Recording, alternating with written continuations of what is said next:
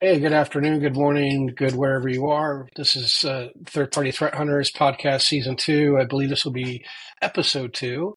And I have with me Mr. J Bobo, who I've been friends with now for going on a year, I think, running each other at conferences. Jay is the creator, CEO, founder of Breach Siren, which is a great tool that I'm happen to fall in love with as well now, and wanted to spend some time on a podcast demonstrating a little bit. But Jay and I were first going to talk about just some other random stuff on third party risk. But Jay, why don't you just give a little bit of background about yourself too, so the listeners know? Yeah, no, thanks for having me on, Greg. So, I've worked in tech and cybersecurity for over 20 years. Really sort of self-taught. Was a kid. My dad brought in a Commodore 64 and said, I don't know what it does, but figure out how to use it, type of thing. And really started from there. And I fell in love with security really early on, even though I didn't work on it in the early part of my career. I was a big fan of, I think I was 10 years old when the movie Sneakers came out. Robert Redford. I don't know if you remember that one. So I had this, That's the Wayback Machine. Yeah. By the way, none of the cybersecurity movies I've ever seen ever get it right. It's like watching I'm an ex-military and watch combat. Those are dummy rounds. Those aren't real rounds. Of course, why would they use real rounds in a movie anyways? But yeah. It's lost on Greg at that point. Yeah, keep going. It was the magic of Hollywood that got me into some of this stuff, and I remember some of those early sort of movies and things like that. So I started playing with things, and my parents had no idea what I was doing. I remember, utilizing a war dialer. So you have to be maybe a little bit older to remember this, but you go in and it would dial numbers and see if someone would actually ping back to find bulletin board systems. So I think I was the only kid probably in the inner city, born in Toledo, Ohio, who probably had a war dialer running, I'm assuming. And really that I kind of got one from maybe there. The only war dollar in Toledo, but that's a different story. Yeah. Sorry to our Toledo listeners, right? Yeah, but, my parents would be like, "Oh, why is the phone line like we can never utilize the phone? You're always, sort of on the internet, but that love for computers and security and Dick Tracy and stuff like that. I always had a interest in sort of learning more in technology and fell in love with software development. I was a software developer for a number of years before heading into healthcare security and running a product security team. So that's kind of really where my expertise is in building really great products and, from a product security perspective. So I think my focus is not sort of a traditional one, like starting from network security. We really focused on, how do we protect the needs of the business? How do we protect patients and consumers? Which led me into Breach Siren. So hopefully I have an opportunity to talk a little bit more about, all the fun stuff that we're working on and breach intelligence. That's a little bit about my background. Greg. That's great. Thanks, Jay. Kind of say it's a little bit similar to mine. I didn't start out as a computer scientist. I just fell into it because it was kind of fun to do, and nobody else is interested in my story, so we'll just leave it there. But so the three ugly truths we were talking about, kind of what we wanted to talk about on the podcast, and you had listed the three ugly truths, and I'm just looking over at my notes here: financial impact, accountability. And the third one, which actually I like as the first one, is crappy, expensive tools because they abound. So if I could hit that one first, just because I think it's of great interest to me lately because I've seen quite a few crappy and expensive tools in the space. Right? We had the first generation tools, and we won't name names on the podcast. We don't want to offend anybody or people to walk home thinking Greg hates their tool. It's more about for me. It's about a lot of the tools in this space currently are focused on compliance and not necessarily security, right? I agree. I did it. And then that's it, right? It did what? And how well did you do it? And are they continuing to do it is really the other question. But Jay, expand on your thoughts on this area. Yeah, I would agree with that. And I think one of the other things is sometimes when we just focus on compliance, I do think there is a benefit that practitioners can deliver for the business. But when you really focus on best practices, there's an opportunity to develop more trust with your counterparts in business and with your CISO. So for example, you just do compliance, you say, hey, we got the compliance activity done, but you're viewed as these folks just get the compliance stuff done. They don't offer any more value. So why do we need to make any more investments in them? Why do we need to, make investments in their careers or their budget and so on and so forth?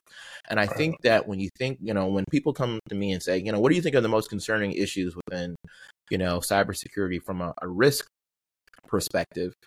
I always bring up third-party risk management. I remember I was having a conversation with a CISO of a really large company not too long ago. And it was like, oh, this third-party risk stuff has no value. It's, I don't see any. And I was like, this is one of the biggest concerns that, you should have. And I think it really gets down to sometimes the tools and the way in which we sort of communicate value. So what we need is, to your point, is compliance is great. Cool. But I would even argue, Greg, some of these tools aren't even really great from a compliance perspective. I think I'm not going to argue with you, Jay. Actually, surprise, right? So I think what you describe it really better than I did. I had thought about it in that perspective. Right, is one of the challenges I think organizations have in valuing the third party risk space is because it's done in a compliance checkbox way. Particularly CISOs, right? CISOs are looking at the three pillars of the triad and saying, well, compliance isn't one of those pillars, guys. It's the C in that is not stand for compliance in the CIA triad, right? Yeah. And yet we and many cyber shops in particular treat third party risk as a tick the box. Yep. And it's where I get back to the third-party threat hunting. It wasn't a name picked at random. I felt we have a first-party threat hunting teams in most operations spaces, right? That is going on, and they're called a threat intel. They go out and look for stuff that's a risk to their first party. Why aren't we doing the same in the third party space? We're not threat hunting for third party risk. We're just ticking a box, and that is really hard to get. I can get this. Don't tell anybody, but AI is going to make that go away. I mean, literally, it's one of those easiest things that you could push a button and say, AI, do this. Now, is it going to do it perfectly? No. That's why you need a human still to go back and look at stuff. But you don't need 5 humans. Yeah. You need 1 human to do that work, right? Yeah. No, I definitely agree. So there's a couple of things that I've noticed when I sit down with practitioners and I ask them about some of these tools that they're utilizing. I say, okay, here's a question for you. If you sit down and you have a conversation with your cybersecurity team, what's their overall opinion of DAS scans? I was just on Chris Romeo's AppSec podcast, and I mentioned DAS, and we all sort of turned our nose up. And, oh my goodness, it's crap to a certain extent. So when you look at some of the tools, like I said, we won't mention any by name, but for a lot of the risk rating tools, they're doing external scans, and they can't answer really fundamental questions. Things like, does the vendor have comprehensive MFA? Do they actually do vulnerability remediation? Did they remediate any of the things from the last pen test? Engagement. How do they do in phishing? As an example, is the CEO and CFO constantly still clicking on every link that pops up in their email? As an example, those are only going to come from physical validation, by the way. Those that kind of ability to have assurance that they are doing pen testing and that they're following up on it. Yeah. There are ways, and my first book talks about it. Not to say that you can't use these tools, these big box tools, as I call them, right? That what I would discourage folks from doing is focusing in on the scores that they get in those things, because those are algorithms that you have no window into, to the most part, and may include stuff that you just don't care about. They do almost all of these through actual alerts and vulnerabilities like open ports, patch management. They can make inferences from the sinkholes that actually are decent. Do they get everything? No, but they still can produce decent data if you know where to look. Right? I say don't use it don't use them as they described for you to do. Is essentially, and I think maybe that frustrates some of the tool makers. But look, they do have some use. I just don't. Maybe instead of using the one side of the hammer, use the other side and pull the nail out. Is what you're doing is pulling the nail out. You're not hammering the nail in, right? Yeah. For lack of a better way to do it, or use the far side of it. To keep using the analogy. Let's hit on accountability. accountability real quick, because you mentioned accountability. We need help from regulators and ISACs. What are the problems? I actually don't have, I mean, it's something I haven't thought about this, but I'd really like to hear your thoughts on the accountability issues. Yeah. So, as an example, as an example of dealing with that, I think, what's really interesting is that regulators themselves, when I first started talking about this particular sort of, some of the issues that I was seeing, what I noticed is that in my talks with regulators, I said, we should either, so I first started speaking about sort of some of the issues with the tools themselves. A good example is, solutions not letting you monitor all of your vendors, lack of transparency. I remember sitting down with the cyber risk team at Marsh at a recent cyber insurance conference, and they said, we don't utilize the risk rating tool. I mean, like, we do, but the signal isn't good enough, to be absolutely honest. Those scores mean nothing to us. And these are the people who are really concerned about, claims and payouts, and they said, the manual assessments, to your point, really look at from, an underwriting and a claims perspective, they provide way more value. And so in talking to regulators about, hey, you guys could help us a whole lot more with third party, like, we want to do this thing, right? We need help. We need help with the accountability portion, and it comes to centralizing a lot of this data. We want to know sort of who's had a breach, let's just start there. Who's had a breach within the last 30 days? And I had a conversation with Valerie Cofield at CISA, and she said, we're kind of waiting on Cercia. We know that with our threat intel tools, out there, they don't answer these particular types of questions. So when you look at sort of what's happening on the federal level and also the state level, in my conversation with the Federal Reserve, same thing. They came up to me and said, hey, we have a problem just attempting to do supervision because we don't get this information from the state entities. We may have a bank that goes through a bank supplier that reports a breach to, the Attorney General's Office of New Jersey. They're supposed to report this to us, and they don't. So if we have a problem on the oversight side and supervision side, and what does that mean for us who are attempting to go through and do third-party risk management? Just on the cyber, like, I'm not getting the ESG, I'm not getting into the other stuff. Let's just say on the cyber side. And so what I'm saying is, from an accountability standpoint, is that what we need is, with Cercia, with some of these other things, is we need more centralization. We need the various states to say, hey, we have sort of a common framework, a common model for disclosing breaches or disclosing cybersecurity incidents, even not even breaches. Let's just start with cyber incidents and provide or even events, right? So that we can hold each other accountable, because they have neither the budget or the scale or the expertise to, do the things that me and you do every day. So that's what I found with the regulators. And I think it's also true with the ISACs. I'd like to see sort of the ISACs doing, really leading in this particular space of saying, you know what, we're not really going to get this information from the federal entity. We're not going to get this from threat intel. How do we pull this stuff together in one place so that we can do a better job of holding each other accountable? That's kind of where it really starts. And then the last, it was your first in the topic list, but it was the last because I think in some ways it will hit home, is financial impact right in this space. Is many third-party risk management teams struggle with communicating value. What's the best way? We hit a bit on that earlier, that as a compliance engine, we don't make great impact. And both I think impact in terms of, wow, what's the value of the team when it just does compliance, right? It's a check the box widget.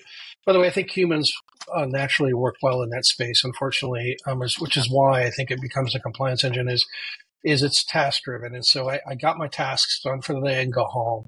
Whereas cybersecurity, and again, it's not a poke at anybody in particular, and I'm not trying to disparage anybody, but it's a thinking person's game, right? So you're not done just because you ticked a box. You got to go pull the thread until you get all the whole thread out. And then you figure out where's the next thread in the sweater to keep pulling on, right?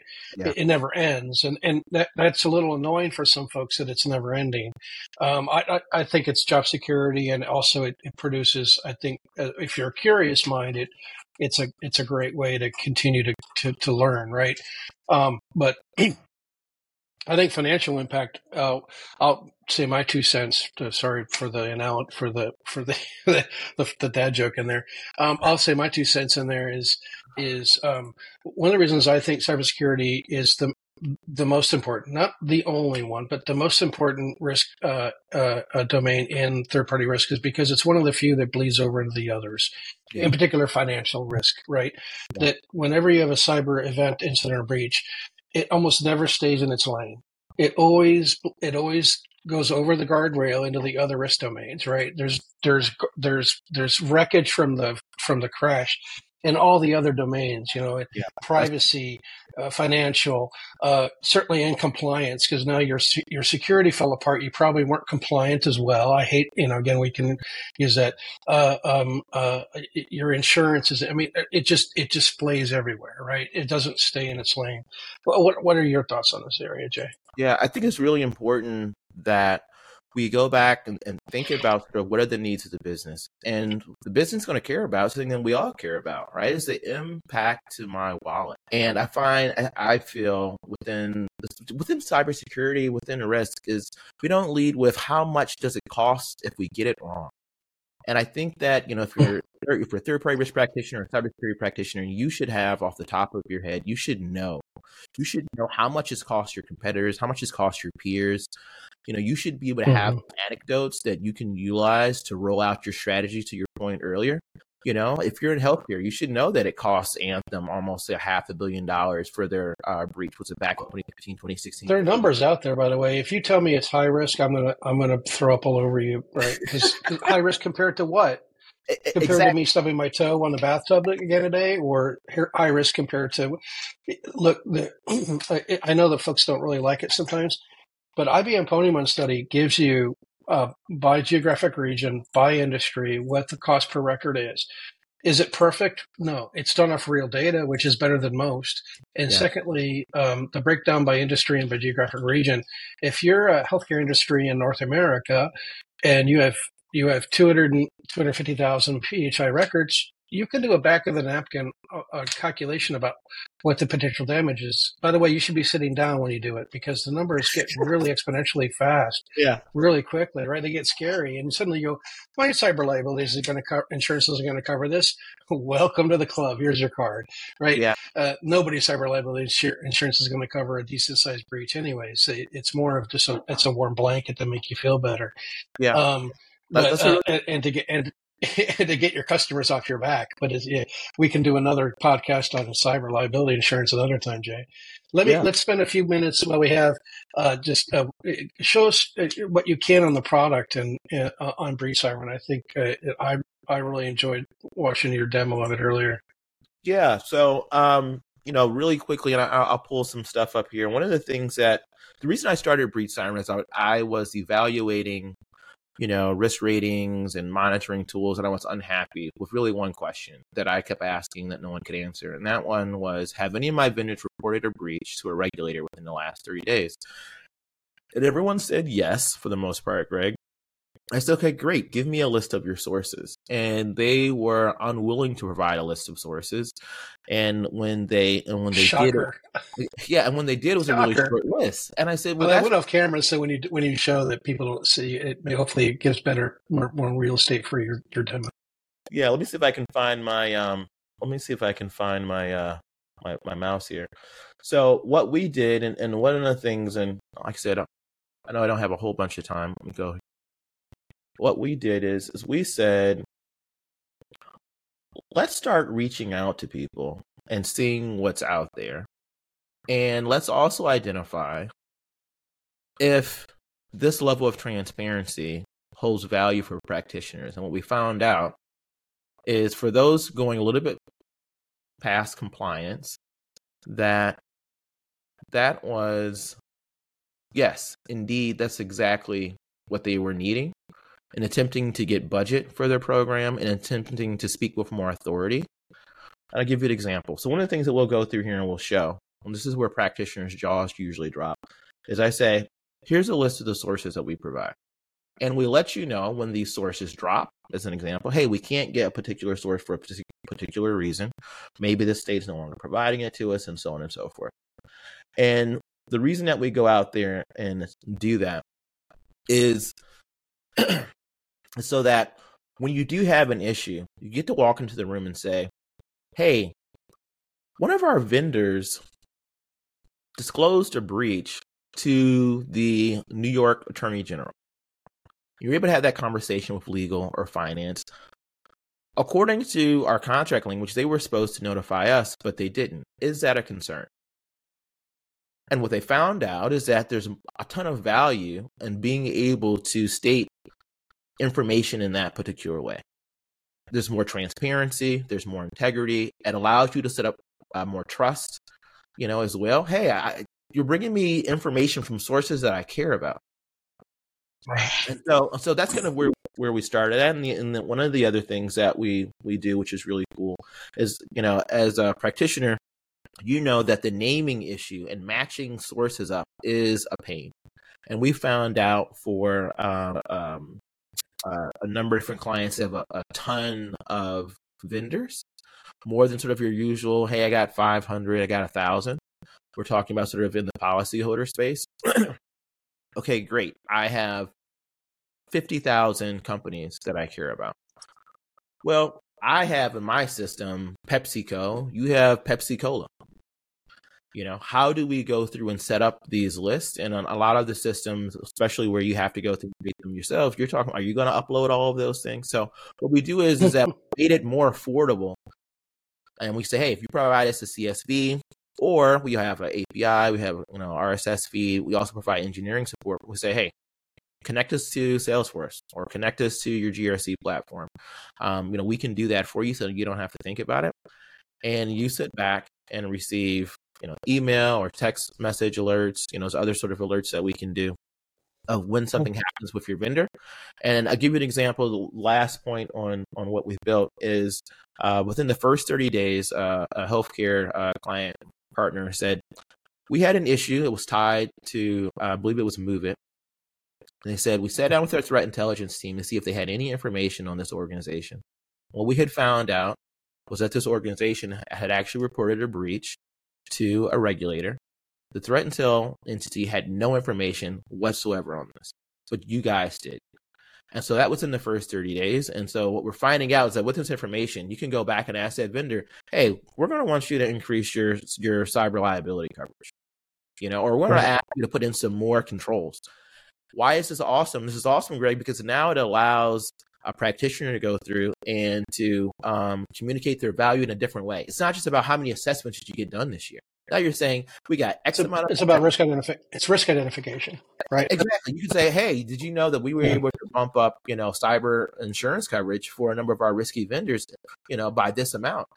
Now you have something that ties back to dollars and cents in a really big way, Well, I can tell you as a practitioner in the space and a leader in the space, event notification, event incident breach notification is a problem in the space, right? First of all, as I said, a third party incident, event, or breach is inevitable, right? If you have more than a dozen vendors, given cyber activity, the chance of an event is now 100%, 99.9%, right? So that's inevitable. If it's greater than 50%, it's inevitable to some extent, but the numbers are in the 90% range. So the problem becomes, as your product identifies, a lot of vendors just don't tell every customer, whether that's because they want to hide their head in the sand, or they just don't know all their customers. Whatever the reason is, there's a number of reasons why. And this is another data point that is really critical, again, because where the rubber hits the road in our space is when there's an event of incident or breach, we have to take action. We're required to take action. Yeah. And I would rather know than not know. Right. Yeah. I think that's. I'm please, sorry. Yeah. There's two other points. No, you're great. Two other points why you need to know. So one of the things is that we see more disclosure regulations each and every day, right? In finance, Federal Reserve, OCC, FDIC require it within, I believe it's 36 hours. And then you also see the National Credit Union Administration. The other thing to also think about, too, is that if you do not disclose timely, let's say you have cyber insurance, Harvard just lost out on a $15 million payout from Zurich because they did not notify. It was a different sort of situation, But, you have to disclose also to your cyber insurance company. And if you don't, then you're going to lose out there, as an example. And then the other thing is looking at Meridian Link from last year. If you don't disclose, your attacker may disclose, and now you end up with a bigger issue. No, yeah. Now you look dumb and stupid. Yeah, right. Meridian, right, that they went through, and the attackers reached out to the SEC and said, "Hey, we breached by the way Meridian Link," and they didn't. Tell you. So thanks a lot, guys. Yeah. There's a lot of different reasons why having this information is important, and I know why a lot of the bigger entities don't have it. One, they're focused on compliance, but it's also a very hard problem. This data is messy, it's all over the place. Every state is different. Every federal body is different. Some of them will try to, make it difficult for you to get at this information for various reasons. And so we really need to do, I think, a good job as third-party risk practitioners informing everybody of sort of the value of this particular domain. And if you look at the dollars, if you look at the class action lawsuits, right? If you look at, the financial impact of companies, third-party risk management is important.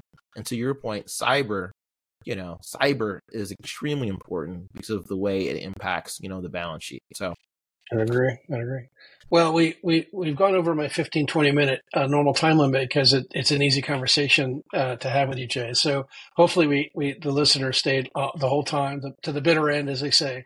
But it's been a great conversation. We could do an hour, but again, I think nobody would listen to the last half hour. Probably like, oh my gosh, these guys are still talking. So we'll have to do another 30 minutes at some point where we chat about some other topics. I think the one we had conversation we had before, the one would be a good one to start with, which I've now forgotten, but was an interesting conversation. We both commented we should have just pushed record at the beginning. Yeah. So we'll figure that one out. Well, all right. Thanks for having me. It's a pleasure. Looking forward to doing it again real soon. Sounds great.